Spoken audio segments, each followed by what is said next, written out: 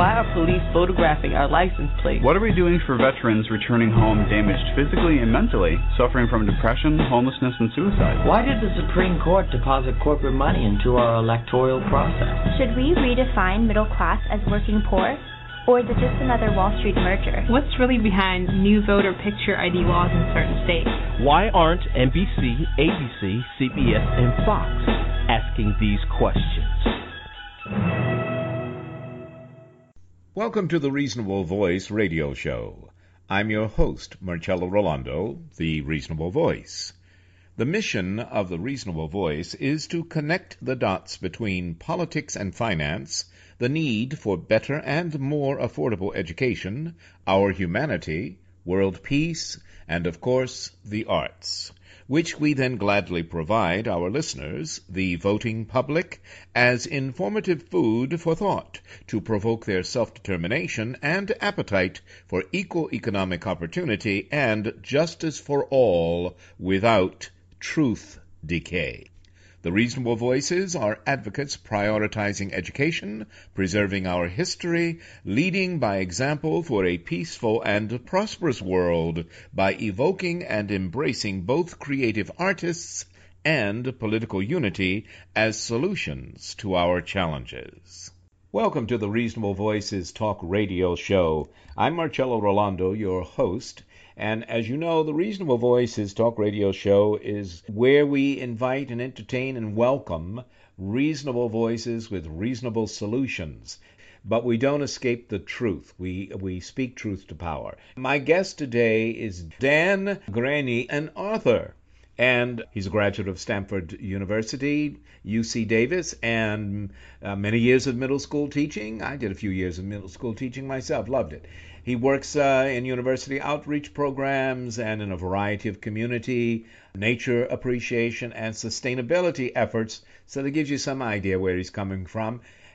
Dan tells me we sort of met on Op-Ed News. Hello to all my friends over there, opednews.com. And I don't know exactly how that happened, but I'm glad it did. Dan has written a book called The Worst Generation. Good afternoon, Dan. How are you, and what is the worst generation? Tell me how you are first. All right. I'm fine, thank you, Marcello. Thank you for having me on. This is wonderful. Well, who is the worst generation? And well, I wouldn't put that name on any generation but my own. And you know, it's a time which would be the baby boomers. I guess I'm a tail end of the baby boomer myself. But to use a title like that, I can't imagine that our generation is morally worse than others. Every generation has its example, wonderful generosity and beauty, and its examples of atrocity. I think what is maybe more unique about our generation is that we've had unprecedented power through technology, through sheer numbers. Our choices have an impact that is huge around the globe, and for individuals in communities around the globe. Mm-hmm. And I feel like we have not done what we could have done to leave a richer world behind us. And you said in your intro there about trying to come up with solutions, and that's a thing that I try to live that way. I think I do in my day-to-day life. Mm-hmm. This book, I wouldn't say it. In fact, I would pretty much say it doesn't offer solutions. Just it's a novel, not a platform. And although I have every hope that it can contribute to people looking for solutions, looking for ways to better the world for those behind us. Uh-huh. As a novel, it is a cry more than a directed solution. You know, I'm glad you mentioned it's a novel, because your lead character, Jenny Alhouse, I hope I'm pronouncing that correctly, tells her childhood story but she tells it when she's an adult, and like most of us, you grow up and you remember things that happened in your childhood, but you see them through the experience of now being an adult and perhaps putting things into perspective or responding strongly. But anyway, Jenny Owlhouse, your lead character as an adult, describing her childhood, accuses her parents of contributing to a myopic prosperity. What does she mean by that? And I guess we should point out the worst generation, baby boomers, follows Tom Brokaw's The Greatest Generation. Is that where we are sort of historically in your mind? It would be chronologically the next generation in U.S. history. But this book is, this is a novel. His is a collection of vignettes. Sure. And so it's not, I don't see it as a direct descendant of that, although certainly the name echoes that, yes. Sure. Okay. Well, back to your novel and your character, Jenny Owlhouse, accusing her parents of contributing to a myopic prosperity. What does that mean? I mean, I know what it means, but... So my daughter was down at Stanford, and she got very involved in the move to divest from fossil fuels, and it's an attempt to reduce climate change. I hope that your listeners are very aware of the potential threats with climate change, and yes. It's affirmed as a reality and a disastrous becoming reality by NASA and NOAA and the World Bank and Wall Street and just agencies and universities around the world. And so I very readily as an alumnus, got involved in that movement also. And I was down there on campus and at this rally to try to get the university to make a statement here. Hey, we need to do something about this. Yes. By its endowment from fossil fuel extraction. And I'm looking around there, and here I am, late 50s, and I'm with all these 20-year-olds. It just struck me that here these guys are trying to do something better for the world that they're going to be living their adulthood through, and we haven't. I was feeling we haven't lived up to that, and so that really was a motivational thought for me. Sure. And then of course that's all in the midst of the last decade here of economic turmoil, and again that was an example of mostly selfishness, and by selfishness, short-sightedness, your myopic prosperity. If I'm going to get and run, and of course some people were able to do that, but on a grand scale it was a catastrophe. And so those are two huge areas that I think they're fundamental to human well-being, your economic and environmental prosperity, your health there. And I feel like we have not created the world that we should have and that we could have. A lot of people, as well as some scientific study, have said that this will be, in many areas, some which you've already spoken of, but others as well, the next generation, be they called millennials or whatever, the next generation will not be as well off financially or physically as the generation before it. So when we pull all of that together, fossil fuels, danger to the environment, air pollution, rainforest disappearing by man, but water and food and air and the economy and student loans as part of that economy. I know I've thrown out a lot, but it seems to me you are talking about those very basic day-to-day expectations, and that we need to either change our behavior, if we have time to do that, or change our expectations. As you say, is The Worst Generation a novel that is simply a wake-up call, cold water in our face, or what is its challenge to us? First of all, I'll try to tackle that all, and yes. that is, you're right, what I'm trying to tackle in the book, and it is, all of those issues are issues that our children will need to face, and their children even more so, and so on. Mm-hmm. And to me, I think where I've gone with it is that basically, I'll say it this way. I think our generation, first of all, we're not all bad. I mean, and I've gotten this kind of feedback from some of my early readers here, that, hey, we boomers did a lot of good, and you can look and the technological capacities. I mean, you and I are across the country and able to communicate like this. Yes. Earlier, but with the all of the computer technology, medical technology, and treatments. Yes. Which don't equate with health, but nonetheless, medical advances. Arguably trade. Our generation, it's not all bad. I don't want to try to pretend that. I don't think so. But there are huge challenges that we have not addressed. Either deny them, pretend they're not there, look the other way, get ourselves involved in other worthy projects, but fairly small.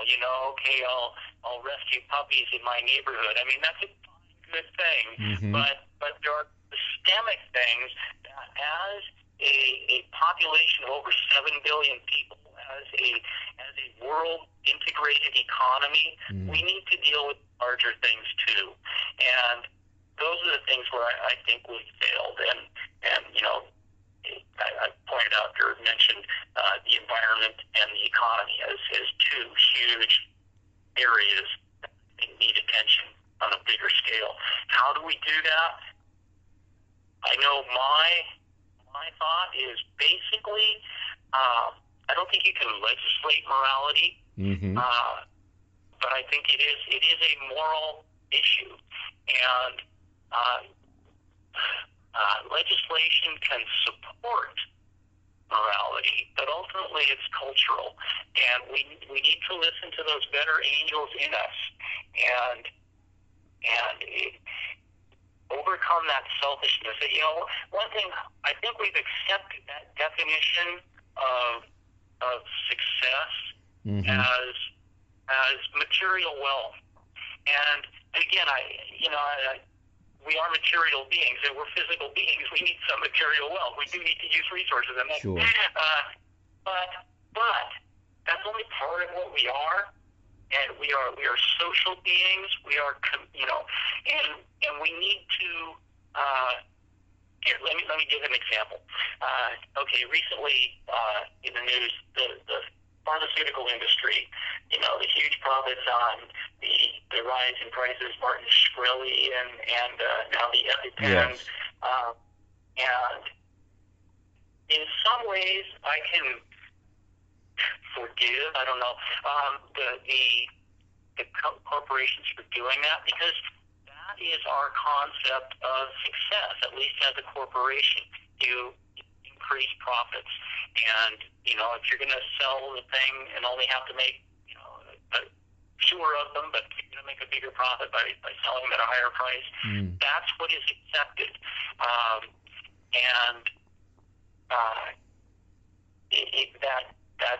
That follows our economic model. Mm-hmm. But it doesn't always work to be good for actual people, and that's where legislation can help support decency. But ultimately, people will find ways around things. That's the way everything works. I mean, evolution works that way. You find some way to survive a different way. And if our goal is to maximize dollar profits, we'll find a way to do it no matter what the legislation. So ultimately, it's a matter of the human heart, and recognizing that we are more than just our bank accounts. Mm-hmm. We are more than just I, myself. We are a community, and as I say now, with the worldwide travel and economy and environment, because the issues are that big, then we need to be a worldwide community, which is a very difficult thing for the little tribal creatures that we are.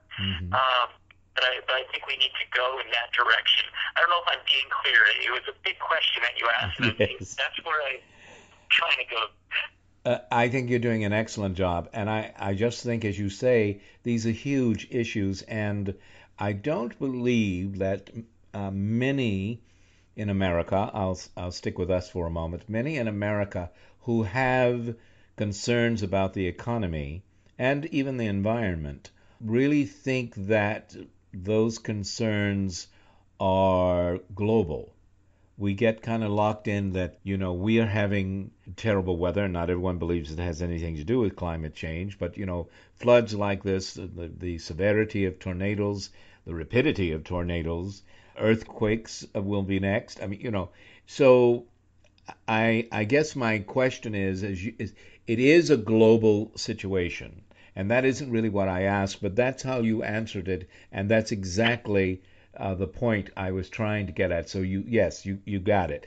We're not alone in being bad for the earth, and we're not alone in being good for the humankind.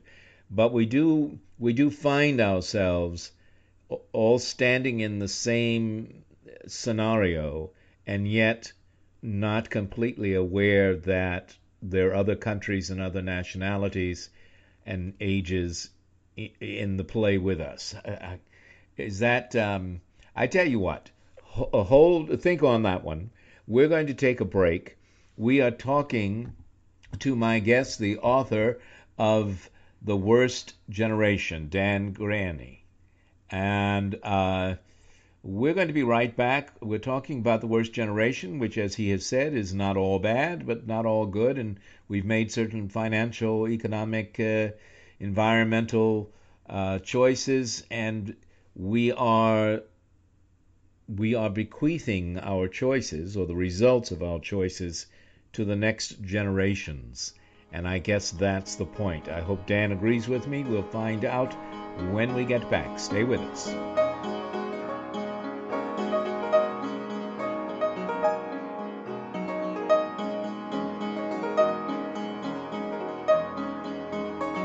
And now, another film rental discovery. Welcome to the Indie Film Minute. Before Jon Favreau moved to Hollywood to write, produce, direct, and act in some of the biggest blockbusters of our times, he had deep roots in indie film, beginning with the indie classic Swingers.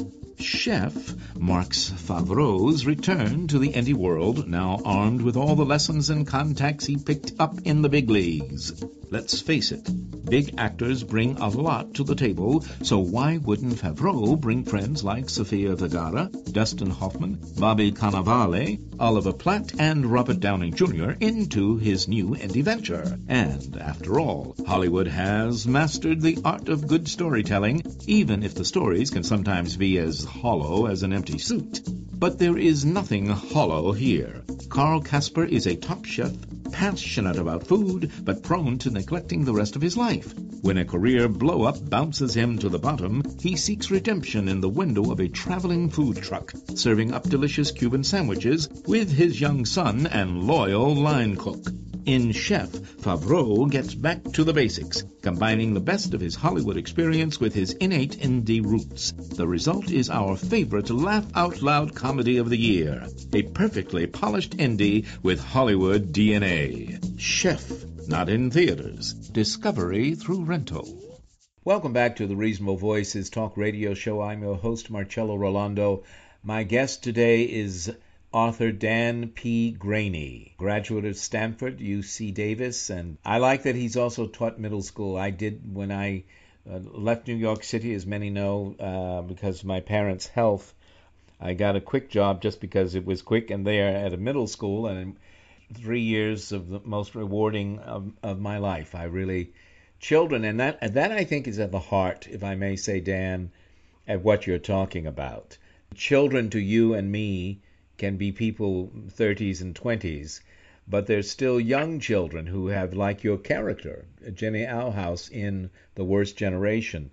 When she was a child, she didn't know the ramifications or the complete significance, I don't imagine, of what she tells us in your book, your novel, The Worst Generation. So what happens if we learn too late? Is that Jenny's challenge, that she learned too late to do anything? No, I don't think it's ever too late, and that includes for my generation, ours.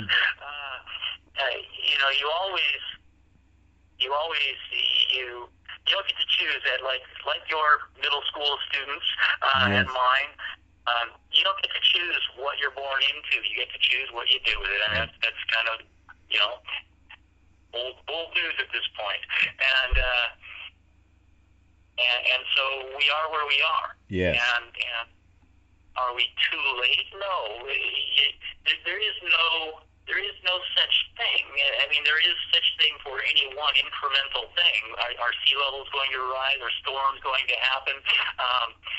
I think earthquakes are pretty independent of climate change. Is poverty going to happen? All those things are going to happen, but we can make them better, make them less severe, less frequent. We can work to do what's right. We're always limited by the condition that we're in, but we try to improve it. We're always limited by the knowledge that we have, but we can try to improve that. And I think that is our call as human beings to do what's right. And it's, I think that's the issue. Talking about seventh graders, a lot of my earlier career, and still I'm involved with our local Audubon. I lead bird walk, and for youth specifically. And I used to work years ago at outdoor schools, and I loved taking the kids out there. And a thing that I learned is in the animal world,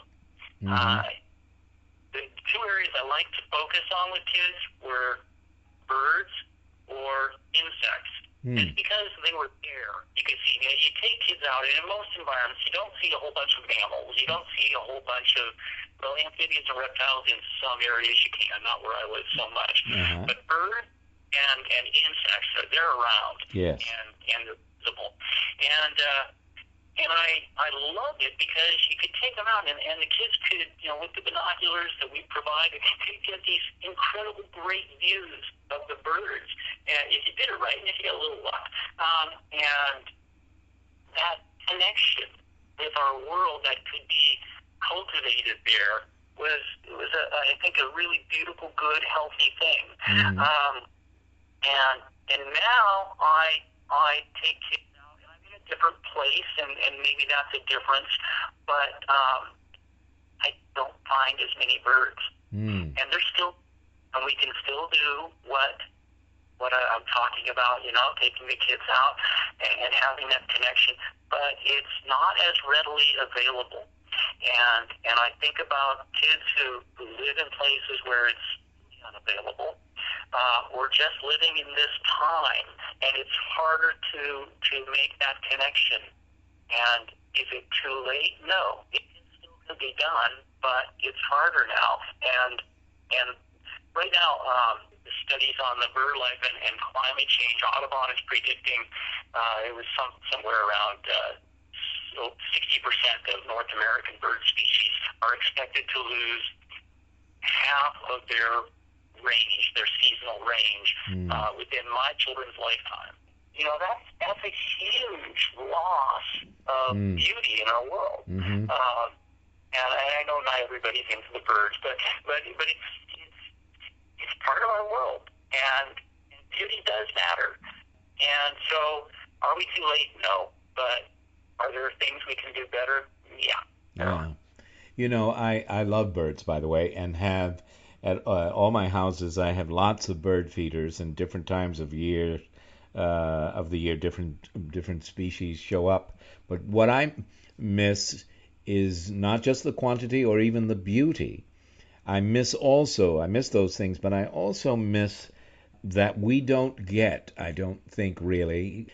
Farmers probably do. People who raise animals, although caging them up and slaughtering them maybe not so much. They only see the dollar signs. But there are plenty of people of the land, if you will, like my grandmama, for instance, who's no longer with us. But she understood and would teach me that everything's connected. It's such an easy phrase to say because we think connection is about cell phones, smartphones, computers and watches, etc. But nature is connected, and when we take away what nature needs to survive, we're cutting into the food chain, if nothing else. We're blowing up a bridge. That's what we're doing. Because there are bridges that connect us to all of these. We've heard the story, whether Einstein said it or not, about the bees, but we know the pollinators are diminishing, and birds live off of insects, among other things. And if you start taking away the pieces of nature's food chain, I'm not doubting that it's not too late, but I am asking you, as the author of The Worst Generation, how do we correct our MO? How do we?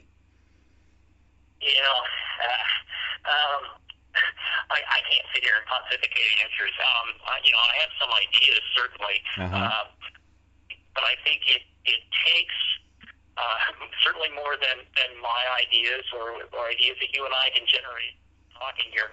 It takes everybody working as individuals, as families, as communities, as businesses, corporations, and as governments. Okay, how do we create a better world? And first of all, what is a better world? Well, I'm going to say that it's one that is healthy and beautiful, and by beautiful for me, and that this will vary for some people, but I think there's room enough for both, say, architectural beauty and the kind of beauty that we're talking about. Yes. Birds, wild nature. And so I think it takes all of us working on that. But certainly those issues having to do with energy are huge because we do consume or use a lot of energy, and that has tremendous impacts both in the generation of it, whether it's a mining operation, and at the waste end of it, which is have our climate change problems, the gas waste that's changing our atmosphere. And so those are things that we need to work on. And so, yes, as individuals, maybe we can reduce our energy consumption. I mean, those are things that we can do.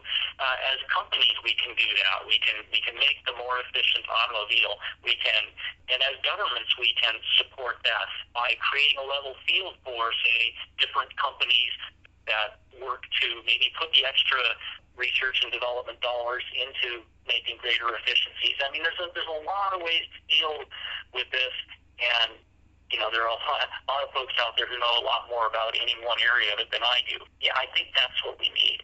And if we continue to operate, or I should say, to the extent that we operate selfishly, and when I say, I mean very small definition of self, then we won't do that, because I don't care about my waste if all I care about is,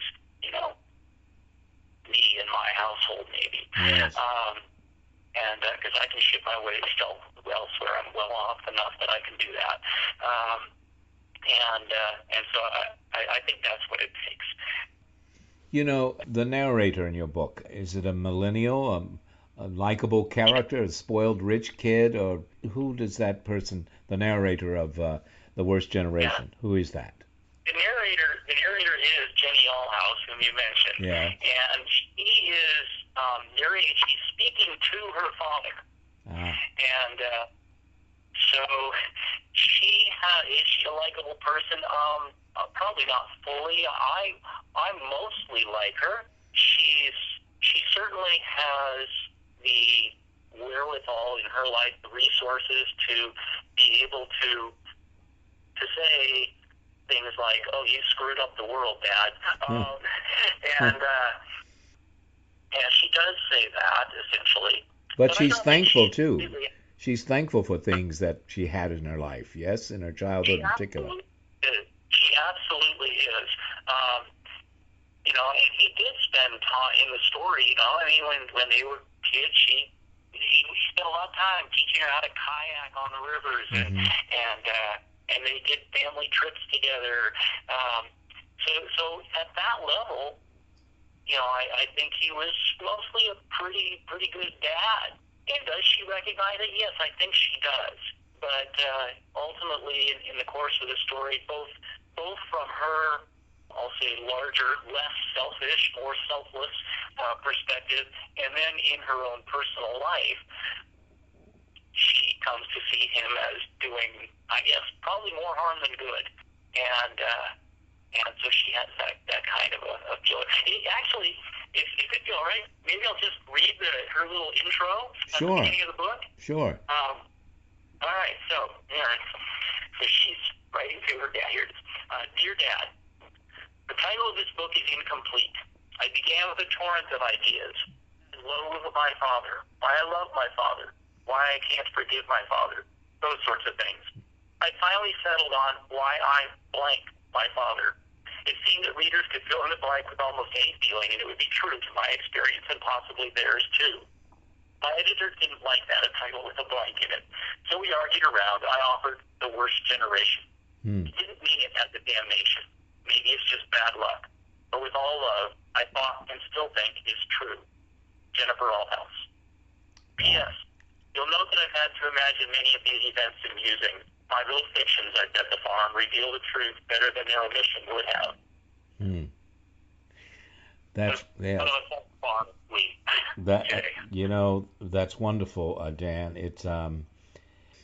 It is, as you say, it's a novel, which gives it an opportunity to be read as fiction, but as fiction that is a call to action, an awakening, and as we said off air, I think what's great about a radio conversation like this is that when we're forced to think out loud with other people about the situation, we realize it is an enormous global thing, but we, let there be peace on earth and let it begin with me. It's that kind of thing. We suddenly, the mental stimulus, that we get and bounce off of each other, the more people do that, the more we can both recognize the challenge and then work together to do something about it. I do think the best thing we can do is that we change ourselves even individually. There's a National Geographic photographer, Joel Sartore, who's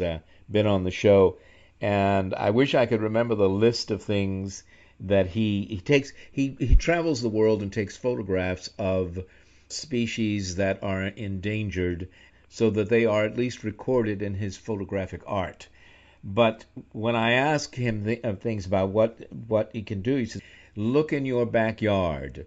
And he says things like, planting trees. And he goes on and on with all of these ideas that one can do within their community that changes the environment and changes the way people see things. Dan, give us your website and tell us how we can find out more about The Worst Generation. And also you have another book, Citizens, but how we can use these tools that you're providing to stimulate our imagination and creativity so we're not bogged down by the enormity, but inspired to be a part of the solution. There you are. What's your website? That's the short answer. Oh, gosh. And you know what? I'm a terrible, anachronistic person. I do not have a website. Oh, okay. We can find the books on Amazon, yes? Books out there in all the usual places, Yeah. Amazon, Barnes & Noble, your local bookstore. Yes. All you have to order is your local bookstore, but, it's out there. So you can just search for, I'll go to any of those places, any of those retailers. And I do have a little blog on Goodreads.com, and the Amazon site will link to that. Okay. Sorry, I'm anachronistic that way. I'm watching the birds.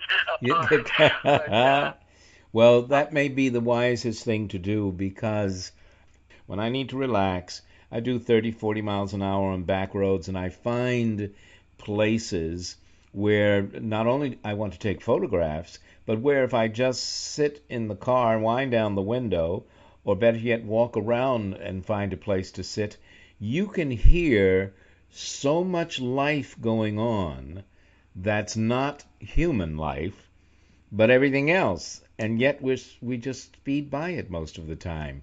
What do you think about that? How do we begin by reconnecting with nature? Is that too oversimplified, too overdone?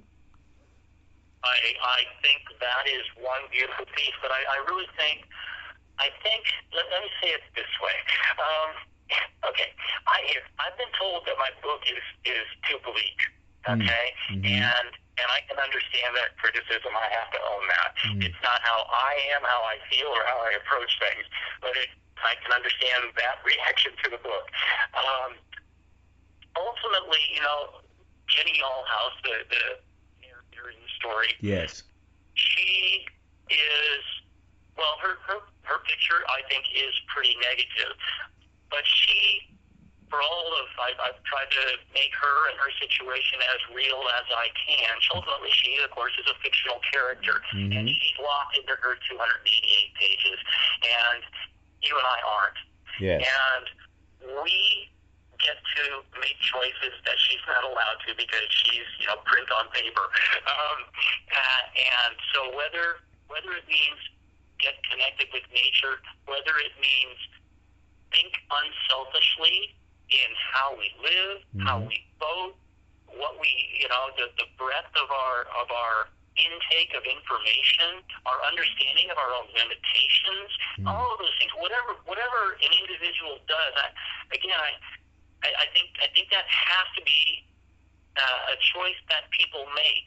And when we make that choice, and as we make that choice individually, as businesses, as communities, as governments, that's where we'll make improvement. And so, yes, for me, connection with nature is a hugely beautiful thing. When I wrote the book, I went into it primarily coming out of that more environmental, not something as watching birds, but the environmental perspective. I found that as I wrote it, I got swept up more into looking at the economic situation, because that is how we interact in our, social political world, or at least part of it. And so a lot of the book goes there more into the whole economic situation. That her dad had a career in finance in the book. But I'm trying to look at, okay, how does that global stuff impact us as individuals? Yes. And I think how we impact that global stuff, I think every individual needs to make that choice. Okay. And we do have freedom of choice still, and I've been talking to Dan Greaney, Dan P. Greaney, the author of Worst Generation, The Worst Generation, A Myopic Prosperity. And I hope you will find the book on Amazon or Barnes & Noble or anywhere else. It's out there, Dan tells us. And I'm looking forward to finishing it. So how's that? Okay, Dan, thank you so very much for being on the show. Are you out in California? Where are you? I am out in California. So when you were talking about hurricanes and tornadoes, out here it's drought. It's drought, yes. Yes. So, yes, I'm in California. All right, well. Thank you so much, Marcello. It's a pleasure talking with you, and from California, my best to you and all the folks in your area. And same to you as well. Take care. Bye now. All right, thank you. Bye-bye. Stay with us, as we'll be right back with a final comment from the Reasonable Voice.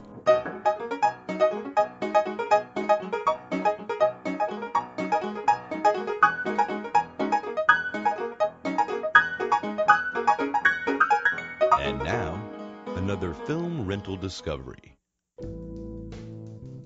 Welcome to the Indie Film Minute. Spellbound is a 2002 documentary film about 8 young teens, elite contestants in their competition of choice, the 1999 Scripps National Spelling Bee. These devoted and goal-oriented children take enormous pride in their spelling skills. In their daily lives, they may be shunned as the class nerds, but here, they are the masters of their fate, the captains of their souls. Is it any wonder that they thrive on the achievement and the recognition? So do we. Spell cabotinage. It's not even in most dictionaries. We cringe as our new friends ever so painfully search memory banks for clues. So physically hard does one contestant concentrate that it seems letters are wrung from his brain as water from a sponge. Spell apocryphy.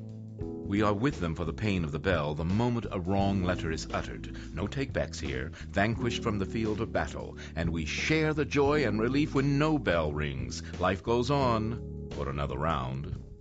In Spellbound, we have a great documentary letting us get to know this special breed of children as they struggle to become the #1 speller in the land.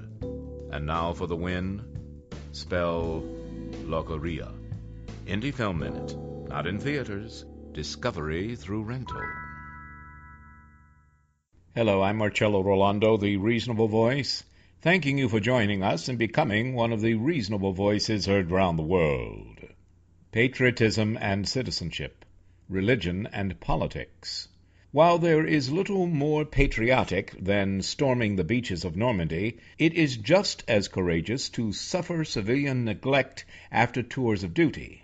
There's more to patriotism than the Patriot Act, Citizens United, or day trip south of the border down Mexico way. American citizenship deserves more than misquoting historical documents or confusing a Pledge of Allegiance with a Declaration of Independence or mistaking Guns, God, and Freedom Caucus for America the Beautiful. There's more to love thy neighbor as thyself than espousing religious freedom while menacing freedom's greatest privilege with voter ID laws. Political gerrymandering and transforming faith, hope, and charity begins at home by diminishing education at degrading school infrastructures. There's more to justice than blocking the restoration of voting rights to those former felons who did the crime but served the time, for beware, a society of revolving doors from Congress to K Street and schools to prisons risks being crushed under its own corrupted correctional collateral. And what of the humanity of providing affordable health care rather than being awash in the thrill of sticking the masses with addicting chill pills, hedged by dealers dealing in insurance and pharmaceuticals? There can be more to our American life than diminishing dreams, but ultimately is already here, and those too distracted to deny the powerful denial of truth standing before us allow the powerful to reap what the rest sow. Though born out of war, freedom to peacefully assemble has always been an American ideal, less so misogyny and bigotry, and there is more to being a patriot than blocking Supreme Court nominees, while costuming sexual harassment in a black robe of silence hiding in plain sight. There's more to standing up for our country than standing during the rocket's red glare, and more to honoring our veterans than a government shutdown. It's not enough to display old glory for all to see until weather rending it filthy and tattered like a warrior forgotten. There is more to American patriotism than saluting a flag while denigrating the unity and civility for which it stands. A pledge of our allegiance to each other without prejudice is more patriotic than flag-waving or struggling to remember the lyrics of a challenging melody before sports events. Patriotism is not being media-numbed into glossing over a mother being gunned down while strolling with her children. Being an all-American citizen begins with being a decent human being to all Americans. Citizenship flourishes when liberally nourished with civil participation in the civics of our nation. Patriotism is not how loud we shout, for if we but journey together from disunity to community, the ugly American roar is silenced. The very nemesis of patriotism is the injustice in the words of an extreme hard-right Virginia amendment: spousal abuse, rape, trafficking, the falsely convicted serving decades in prison, while one caught in the act of sexual assault receives a 6-month sentence. True patriotism accepts accountability and celebrates contribution, especially from those who have been denied full citizenship. Our herstory is resplendent with Americans like Sojourner Truth and Harriet Beecher Stowe, Harriet Tubman and Elizabeth Cady, Alice Jones Rhinelander and Susan B. Anthony, Marian Anderson and Eleanor Roosevelt, Mary McLeod Bethune and Ruth Williams Karma, Fannie Lou Hamer and Jeanette Rankin, Shirley Chisholm and Alice Paul, Dorothy Height and Betty Ford, Aretha Franklin and Barbra Streisand, Oprah Winfrey, and, if she can be saved from police bi-coastal trafficking, possibly Celeste Guap. Real patriots preserve, protect, and defend not only America's symbols, but the rights and privileges for which they stand. We are a nation of nations on a planet we share with all life upon it. Worshipping the symbols of exceptionalism is not exceptional, but letting world peace begin with America would be. Join us. Become one of the reasonable voices heard round the world. Thank you. Thank you for continuing to listen to, support, and share the Reasonable Voice Blog Talk Radio with family and friends, especially online. We enjoy hearing from you, and in response, yes, we are now accepting new company and business advertisers and welcoming organizations seeking to be one of our sponsors. So please do continue to email us at thereasonablevoice@gmail.com. However, if you prefer to simply make a donation, your donations are greatly appreciated and can be made through PayPal by clicking on the donate button found at the top of the homepage of thereasonablevoice.com website. Thank you for joining us today to make every day as reasonable as possible. We hope you will download and share our downloadable podcasts. I'm Marcello Rollando, the Reasonable Voice, hoping you will become one of the reasonable voices heard round the world.